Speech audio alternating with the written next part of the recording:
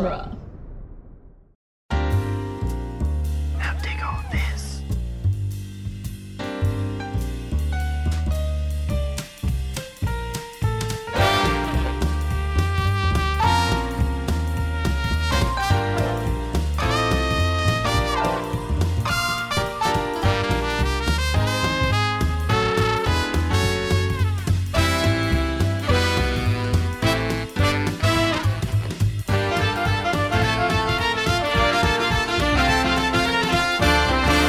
Welcome back to Spider-Man Minute, the daily podcast where we drink plenty of water as we analyze and celebrate Spider-Man 3, one smelly something minute at a time. I'm Zach Luna. I'm Scott Corelli. I'm Niall McGowan from Bat Minute. And smelling beautiful as always, it is I, John Parker of Bat. Welcome back, guys.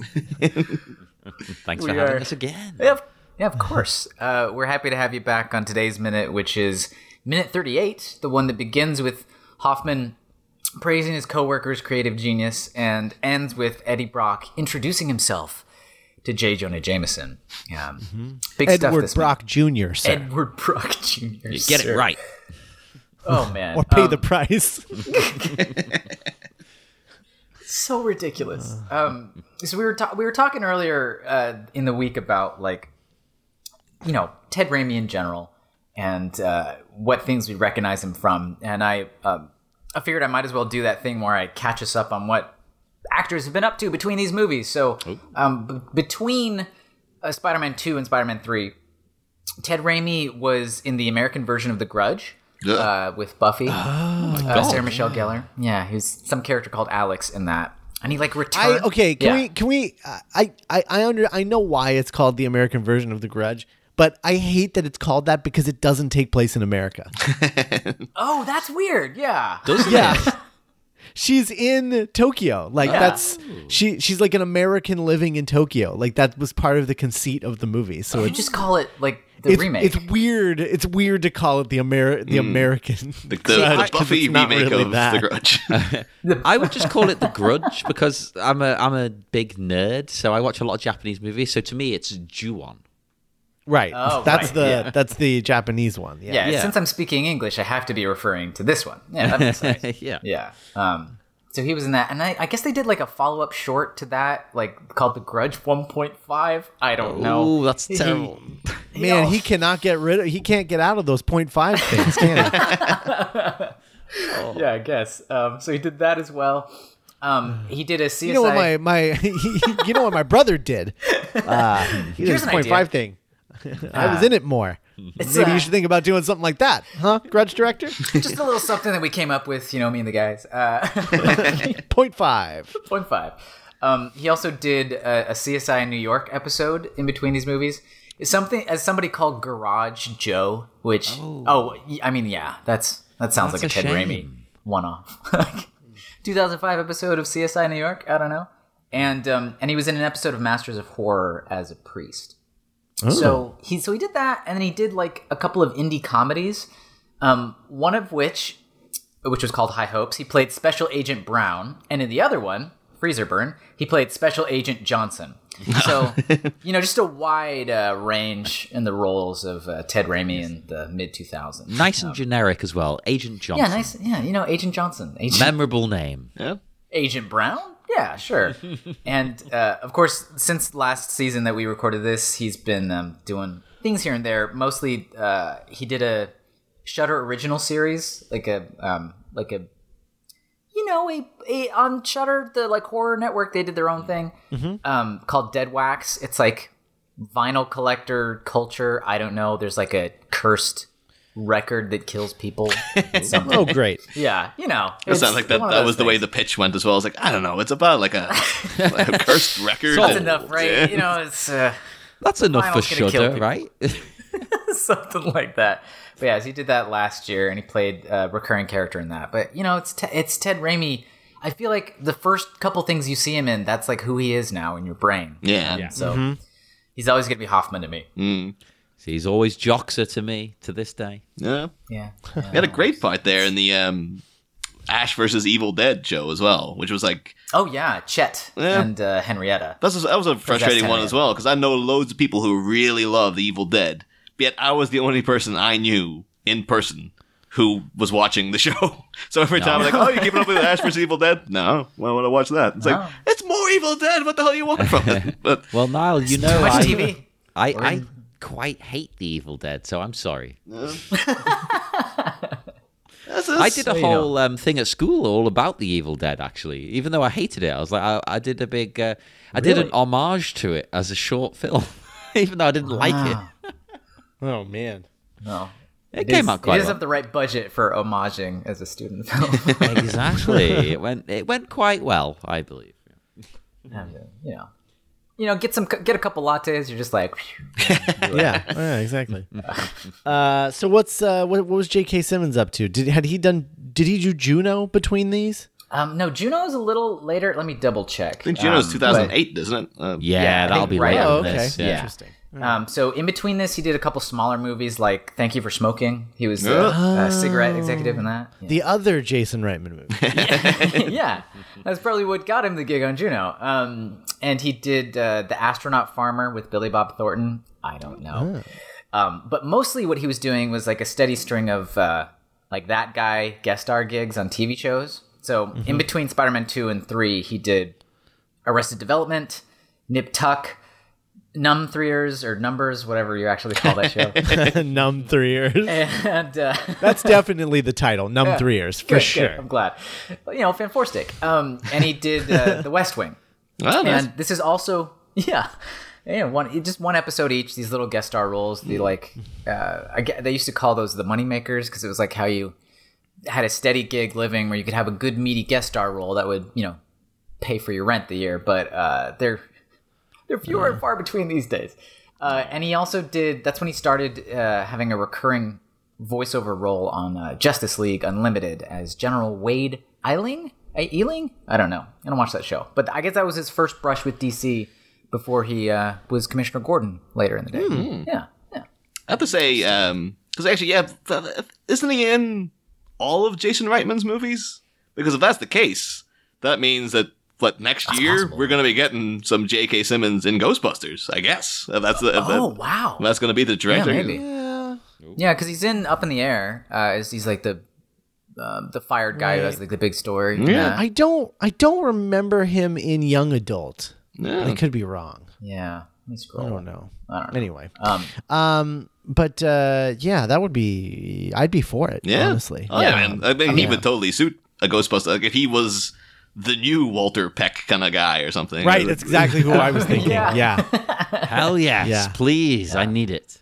I'm mostly looking forward to on his horizons.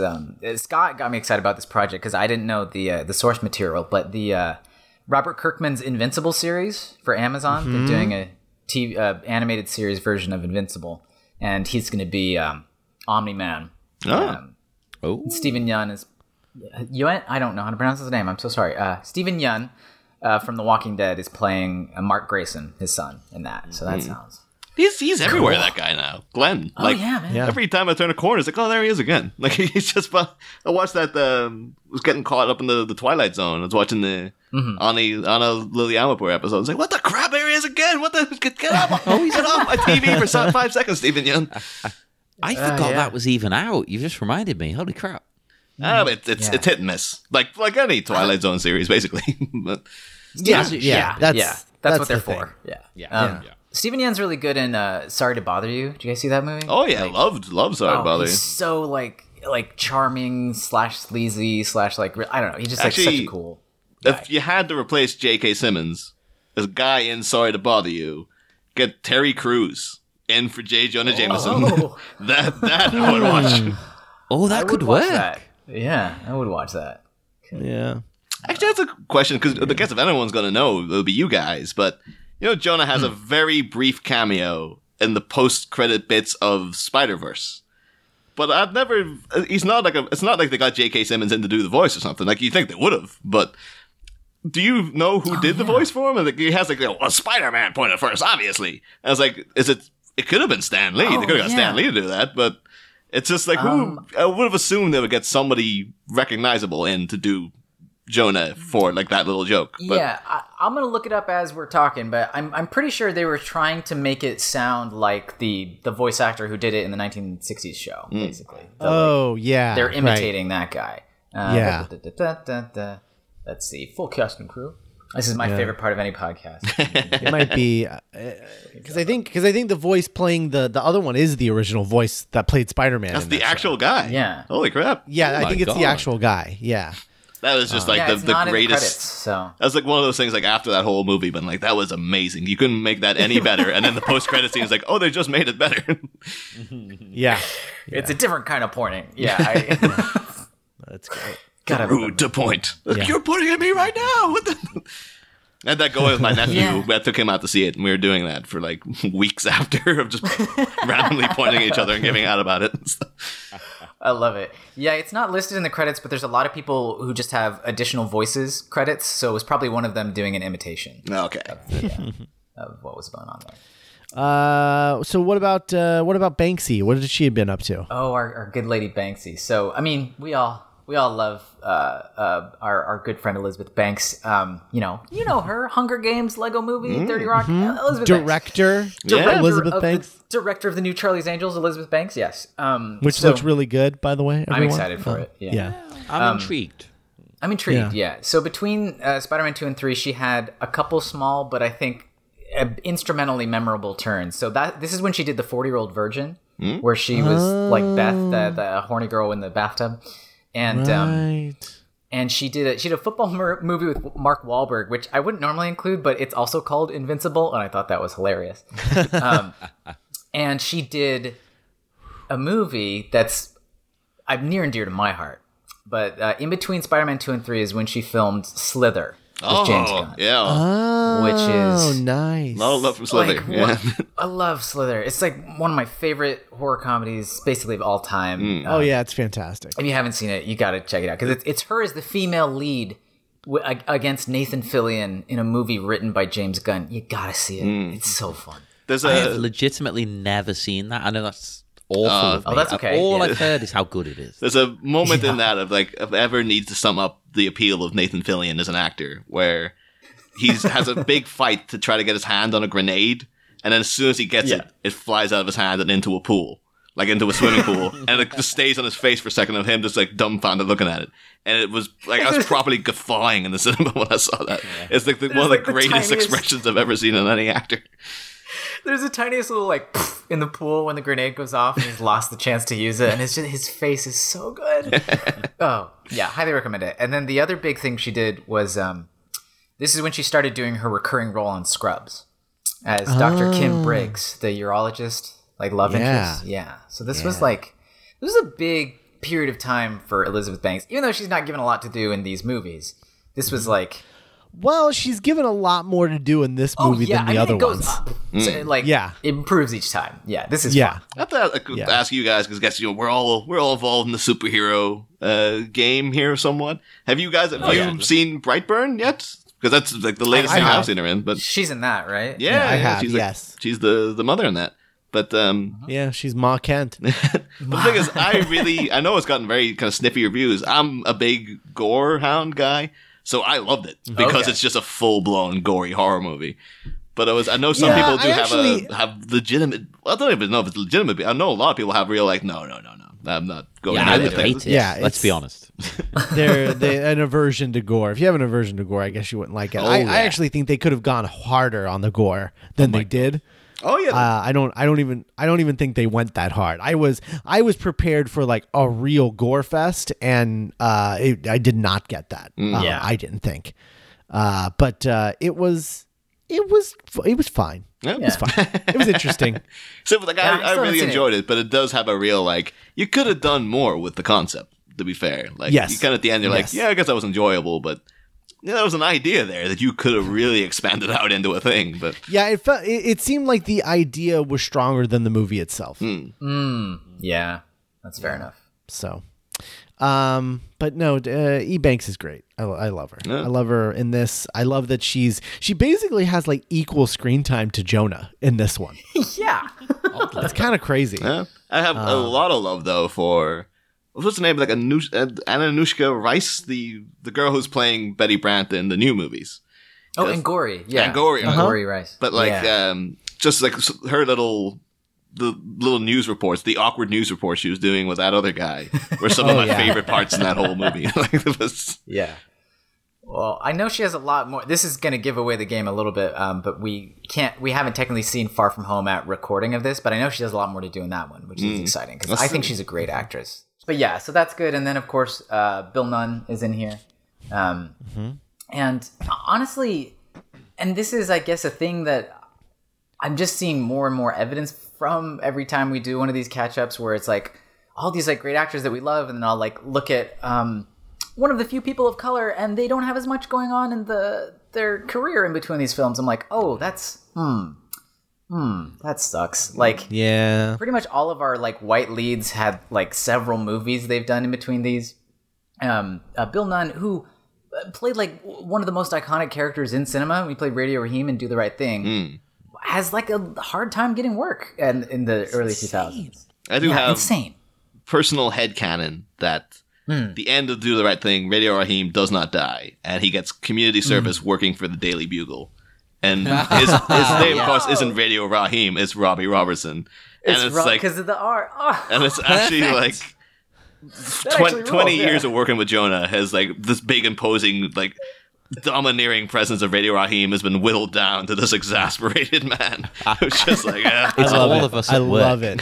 That's fascinating. I love it. Yeah. So he did the pilot for a ABC series. It's sort of like a soap opera thing called October Road. It only lasted 2 seasons. It would like they aired it after Grey's Anatomy, but it was like it was like soap operas about like, oh, there's a novelist who like is having writer's block and he's got to go back and visit his hometown and re-interact with all the people that he grew up around, and some of them he wrote about unfavorably. I don't know. So Zach, you are fantastic at pitching these shows. Like you should be going into networks all the time. Like, oh, it's about like it's a writer and he does a thing. I don't know.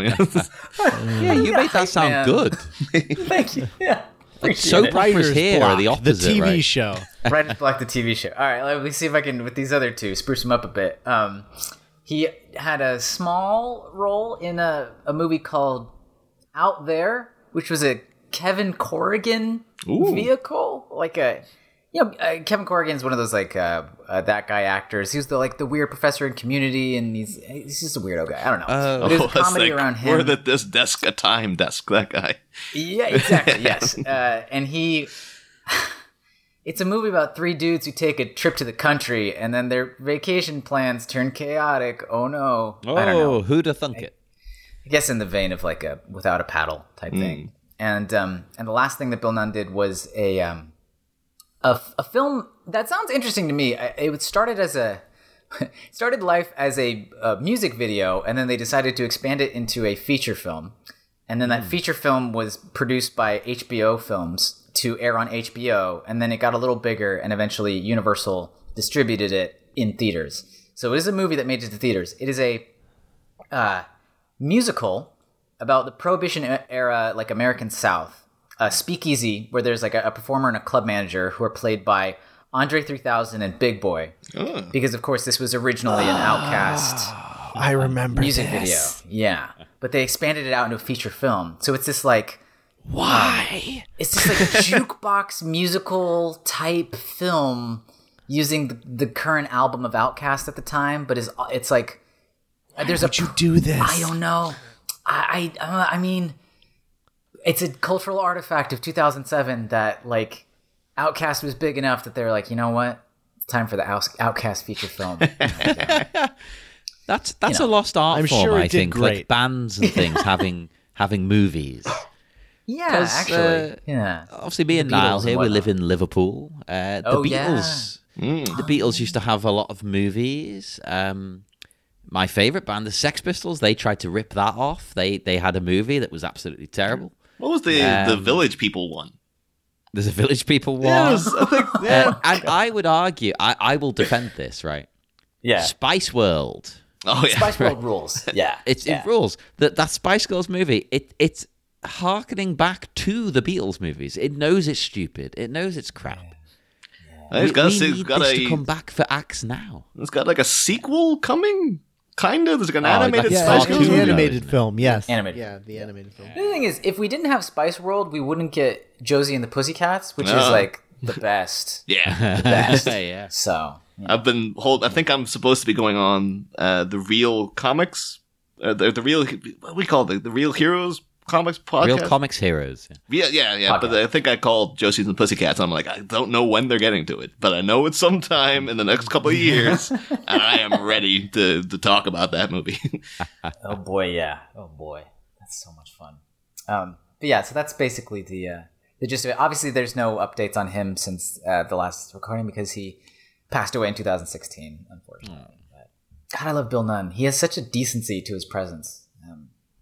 I just wish he had more to do.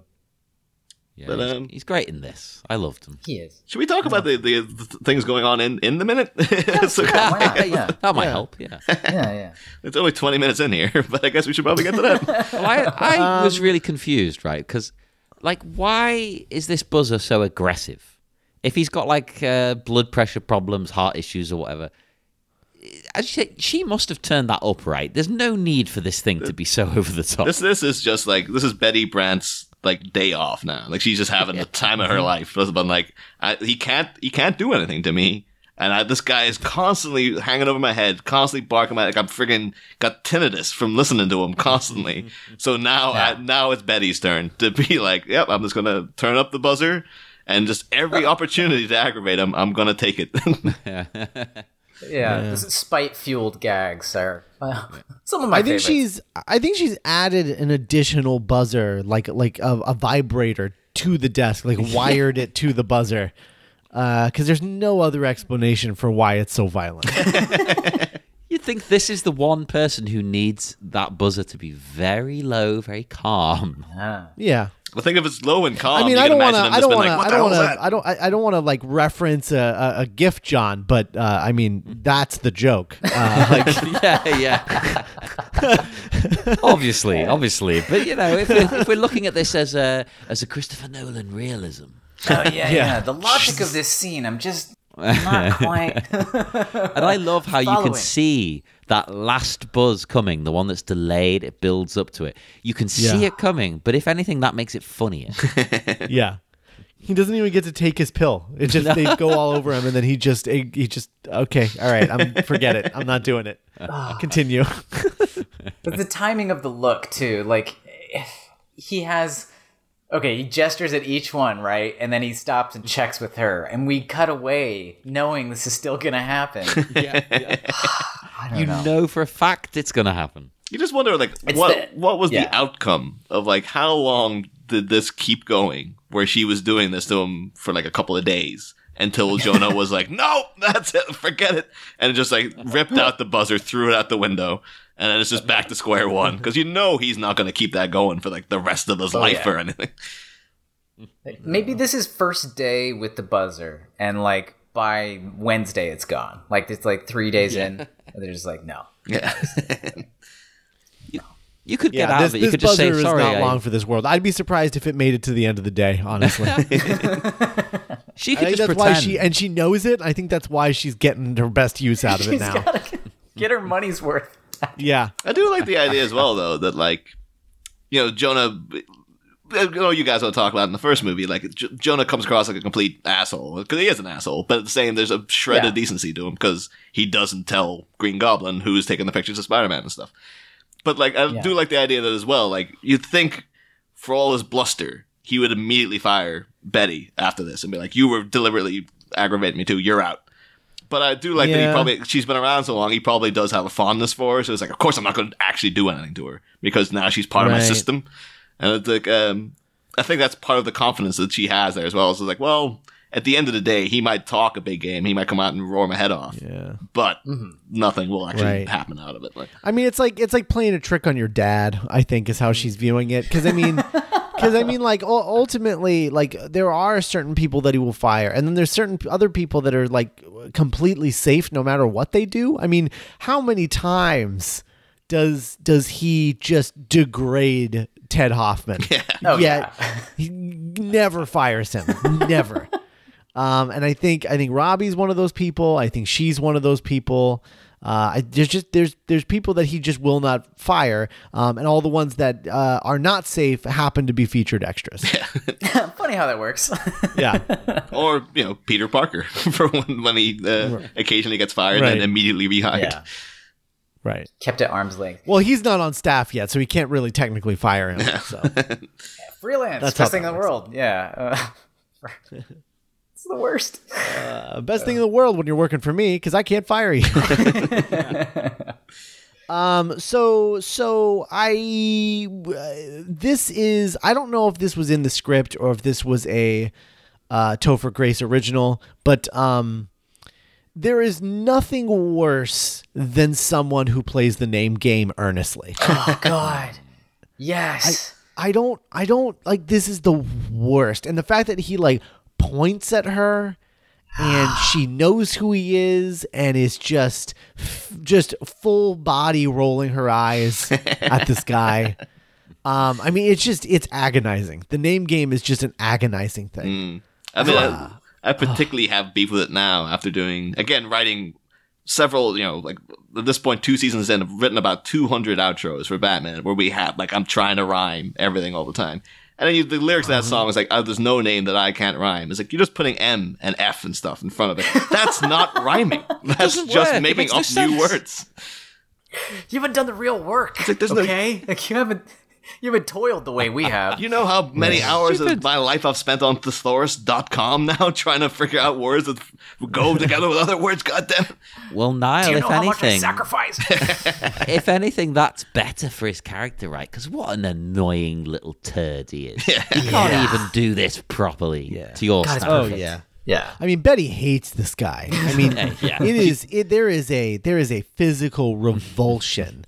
There's this bit where she goes, he's busy, and she does this little sorry, it reminds me exactly of the Bruce Campbell face of when he points that the no one can be seated after the play has started, and he just goes it's that exact look, and she's just loving it because she loves telling this guy no because he's such a piece of crap. I like too that when he enters, he's framed by the Charles Manson front page. Oh yeah. Yeah.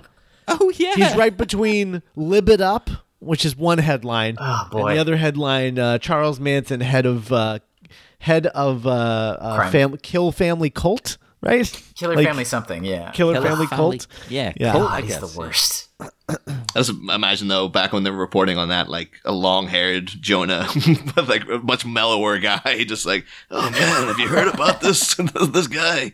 He was crazy, right? He was Mr. Chill back then. Do we think Jonah ever had long hair? Really? Oh God, no.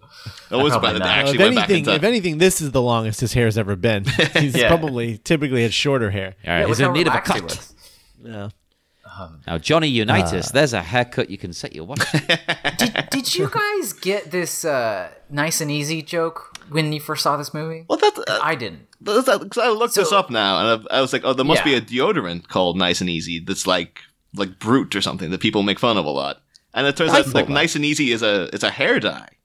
It's hair dye. So, yeah, it's a Clairol product, hair dye. So when everybody's asking, what's this awful smell? It's his hair. Because he has dyed it to look cooler. And I mean, this sort of piggybacks about what we talked about with the Frosted Tips earlier, but I am so in love with the idea of, okay, so what are the things people know about Eddie Brock from the comics? I don't know. He's the Venom, and he's got blonde hair, and he's a big, bulky guy, whatever. That one of those physical characteristics, Eddie Brock has blonde hair, being a literal manifestation of he is like Peter Parker, but he has blonde hair because he thinks it will make him look cool. It's not that he is a blonde guy. It's that he's a douchebag trying so hard. And that went right past me when I first saw this movie, but I love it now. Mm-hmm. Oh, that makes so much more sense. That's perfect. I did not know that was hair dye. I assumed it was cologne or something like Niall said, like a brute, a kind of cheap cologne. Right. So it would be a terrible, in retrospect, it would be a terrible name for any kind of cologne or aftershave or anything. Thought that, yeah. It's a terrible name for that. It makes sense as a name for hair dye, but I don't get why he's anything else. It would just be like, yeah, this is my cologne, nice and easy. Because that's what I am. I'm both nice and I'm easy. Oh yeah. But also, it's kind of like he's showing it off too. It's like it's a little thing called "nice and easy," as if this is going to impress her in some way. Like you've dyed your hair this. So that was because I always thought at the time was like, oh, his hair looks terrible in this, but I guess that's just fashion now or something. But now knowing this, it's like, oh, are they deliberately trying to make his hair look terrible? Like, yes, that's part of the joke. It's kind of like now making fun of like hipsters, right? Yeah. And look at his face. He's so proud of himself. That's what cracks me up, how cocky he is about this. And everyone else is just repulsed. I really want to know what it was that pushed Jonah over the edge with this Ted Raimi presentation. Because we miss it, because the last thing we see him, it go continue. And then the next thing we see is him kicking Ted out of his office. So like, what was the straw? What was the last straw? What happened? What broke the camel's back? Well, he arranged more of the words on the board. If we look behind him, we just can't read them. Like, oh yeah, he's got the bugle slogan on the left, and then he's unmixed some of those other ones. Maybe it was that thing about the bugle blowing that he like trotted that out as another. or the rebate. Wait, you mean we're gonna pay them for getting our newspaper? Get out! I do love the fact too that it happened in like the split second that Betty turned her head, because like maybe had she been like keeping vigilant watch, he wouldn't have had the opportunity to blow. But it's just like, she literally took her eye off the ball to talk to Eddie Brock for 2 seconds, and Jonah's already blown up and thrown a guy out of his office. Eddie ruins everything. That's the theme we're going for right now. Oh, for sure. He's the worst. He's terrible. Oh, God. Maybe you have to do Hoffman's bad idea in the cut, because no idea from Hoffman is bad enough to merit being called the worst idea he's ever come up with. Like, yeah, maybe it's got to be the rebate. It's got to be the rebate. Yeah, it has to be. That's just finished it there. Yeah, it has to be. There's an extended version of this. Your big idea is to rebrand the Bugle and give people a rebate. No, the buck stops here. That's going to be a success. How could that possibly fail? Yeah, we're going to give away 50. We're going to give away 50% of our profits. It's not even like 5%. God, the worst. Get a quarter. Get a quarterback. Oh man. Yeah, and but the second what's that smell, and the answer being Eddie Broxer or Broxer, Eddie Brock Jr. That's what that smell is. I feel what's that smell? Broxer, Edward Brock Jr. I feel that the temptation though, because like I've tragically lost my hair some years ago, so I've no real means to need to go out and buy Nice and Easy. But now I'm curious as to what it actually smells like, just to see how terrible it actually is. I would assume like a very chemical smell, like a peroxide-y Nair kind of smell is what I would imagine. Something. Well, I guess something just very unappealing. They think the indication is that he's overused it, so that's why like most normal people could put it on and they'd be fine. But he's done it so much that like everyone who encounters him is like, "What's that smell?" Like, yeah, God. He's left it on he far too long. likes the smell of it, so he didn't like fully wash it out. He's like, I'll just let it keep working throughout the day. It'll be fine. So who am I to mock? I like the smell of coal tar shampoo. What? Have you not had that, right? It's often used for like medicinal purposes, like you've got scalp problems or anything like this. Oh, okay, like a Head and Shoulders kind of deal. Okay. Yeah, but like a really strong version. There's a brand here called T-Gel, I think. T-Gel. And it smells of coal, because that's what it's made of, and it helps your scalp and stuff. Is it like black? Like it's like kind of dark color? It's kind of orange. Huh. And you can get soap made out of it as well, coal tar soap. And it's like, in the past, it was considered cheap and nasty and what they give you in like prison. But it turns out it's actually quite good for your skin and your scalp. And that's where you got hooked on it, John. Was during your 10 years inside. Yeah. Your stint. Niall, you're supposed to keep quiet about that. All right. Don't tell them all. But I'll be sure to cut that out. During my prison spell, I became very acquainted with coal tar. No, it smells lovely. It's beautiful. I love it. But some people really hate it. It's a very strong coal smell. It kind of, and you can smell it on you all day. It kind of smells like your grandparents' house would smell. Like it's got that kind of like old. It does smell of like oldie time kind of things. In a like weird mothballs. Yeah, like slightly chemical. Yeah. Well, it was like normal soap in like Victorian times. Oh, I like fascinating. I like the smell of campfire. Like when you go camping and then like your clothes still smell like the fire. I love that smell, but like some people hate it. They'll be mad that you like reek of campfire when you come back. I love that. It's something like that. That's really nice. But something related to that I do hate is I'm a connoisseur of various drinks. I'll go around trying different cultures' drinks. But there's a Chinese tea I can't stand, right? Lapsang Souchong. Okay. Oh. And it's a smoked tea. Oh. And like when I bought this, my cupboards smelt of it for about 2 months. It was terrible. It tastes like you've poured water into a used barbecue and then sort of let it sit there for 6 weeks and then poured it out into a cup. That sounds terrible. It's disgusting. I hate it. I can't stand it. Oh my God. It just reminds me though of really recently, like we had like a bunch of my friends, we went back over and we were in my hometown and we went up to my friend Anthony's house, and Anthony's a massive Spider-Man fan actually, but like crazy level neat freak. Like his flat is spotless, and we had a thing that we played a couple of games of like Overcooked and stuff, and then we're like, oh, we'll pop down here and then we'll pop back, later and stuff. He's like, yeah, fine, I'm going to stay here. Another friend of mine left a bunch of bananas that he had bought. And then on the way back, like, we're calling Anthony going like, oh yeah, we're coming back up. He says he's looking forward to reclaiming his bananas. And he's like, oh, I threw those bananas out. They were stinking up the whole place. And it's like, what? He's like, yeah, no, like within seconds of leaving the door, apparently the skin on one banana had torn slightly. And this was apparently so pungent that he threw out the entire bunch of bananas. And on the drive back up, the other guy was just like, he kind of laughed about it at first, and then after a couple of minutes, he's like, wait a minute, what? What the hell are you doing? What? I just love the phrase, I was really looking forward to my bananas. Hey, it's the highlight of the day over here. Really, really looking forward to that banana. There's not a lot going on. No.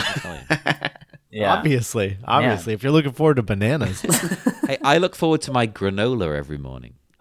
Oh, yeah. That's an exciting part of my day. Yeah. All right. Well, I think that's enough talk about smells. Sure. Yeah. And I think we've tapped out on this minute.